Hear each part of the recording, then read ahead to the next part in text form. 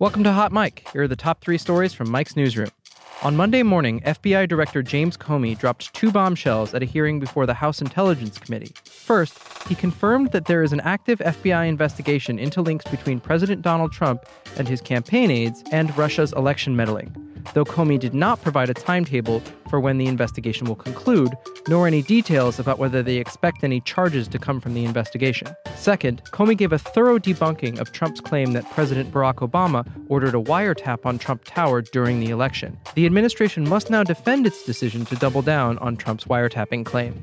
Also on Monday, Neil Gorsuch, Trump's pick to fill the Supreme Court seat left vacant by the late Justice Antonin Scalia, appeared before the Senate Judiciary Committee for the opening day of his confirmation hearings.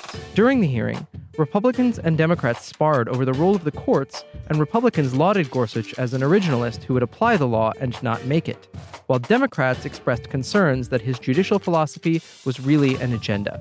President Trump loomed large during the hearing as Democrats expressed concern that they could not evaluate Gorsuch outside the context of the Trump presidency, which they say makes it especially important to have a strong, independent check on the administration's power. This was only the first day of the committee hearings, which continue Tuesday.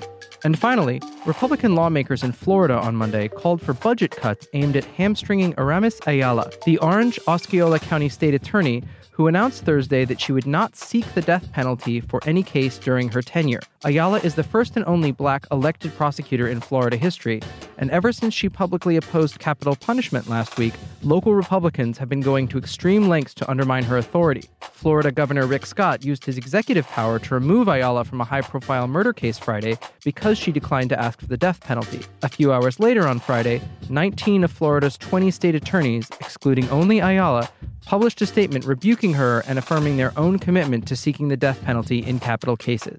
That's the news for now. Check back later for more updates.